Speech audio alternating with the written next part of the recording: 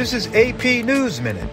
The world's largest aircraft fleet was grounded for hours by a cascading outage in a government system that delayed or canceled thousands of flights across the U.S. The White House initially said there was no evidence of a cyber attack behind the outage that ruined travel plans for millions of passengers. House Republicans have opened their long-promised investigation into President Joe Biden and his family. They are wielding the power of their majority to demand information from the Treasury Department and former Twitter executives as they lay the groundwork for public hearings.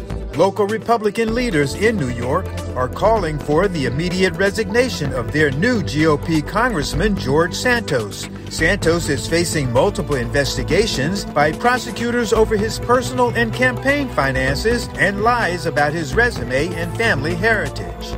Bill safety Damar Hamlin has been released from a hospital in Buffalo after his doctor said they completed a series of tests a little over a week after he went into cardiac arrest and had to be resuscitated during a game at Cincinnati.